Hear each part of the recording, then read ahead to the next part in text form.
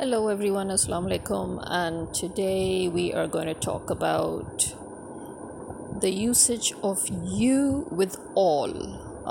In most Asian languages, including Urdu, when we use the words you and all, we usually put them together and then we add the verb and then we complete the sentence. But in English, actually, it is slightly different. In English, we don't usually say you all are, for example. We will say you are all. So it's you plus the verb plus all. For example, you are all the same.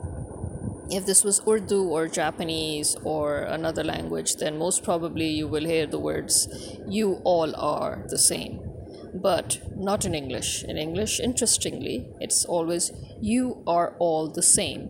You are all coming with me. You are all going to heaven. You are all different from each other. We are all going together. So you see, so we have the subject and then we have the verb and then we have all. So it's not I, because in this case it's plural. So it's you or we or they.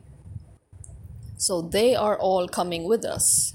They are all going somewhere else.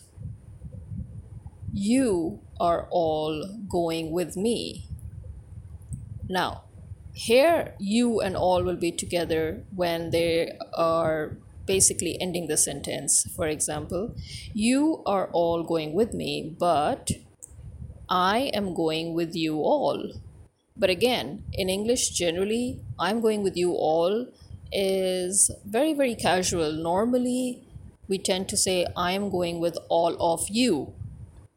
So instead of saying you all, although nowadays it is kind of trending where we tend to say I'm going with you all, but actually when we speak in our normal routine in proper English, we will always say, I am going with all of you, or all of you need to come with me, so it's used in that way. All of you are the same. All of you are different from each other. So you see, so you are all and all of you. That is how it is used. So I am here sitting with all of you. I'm talking to all of you. And you are all talking to each other. We are all talking to each other. So hope that clarifies the usage of you and all of you when used together. Bye.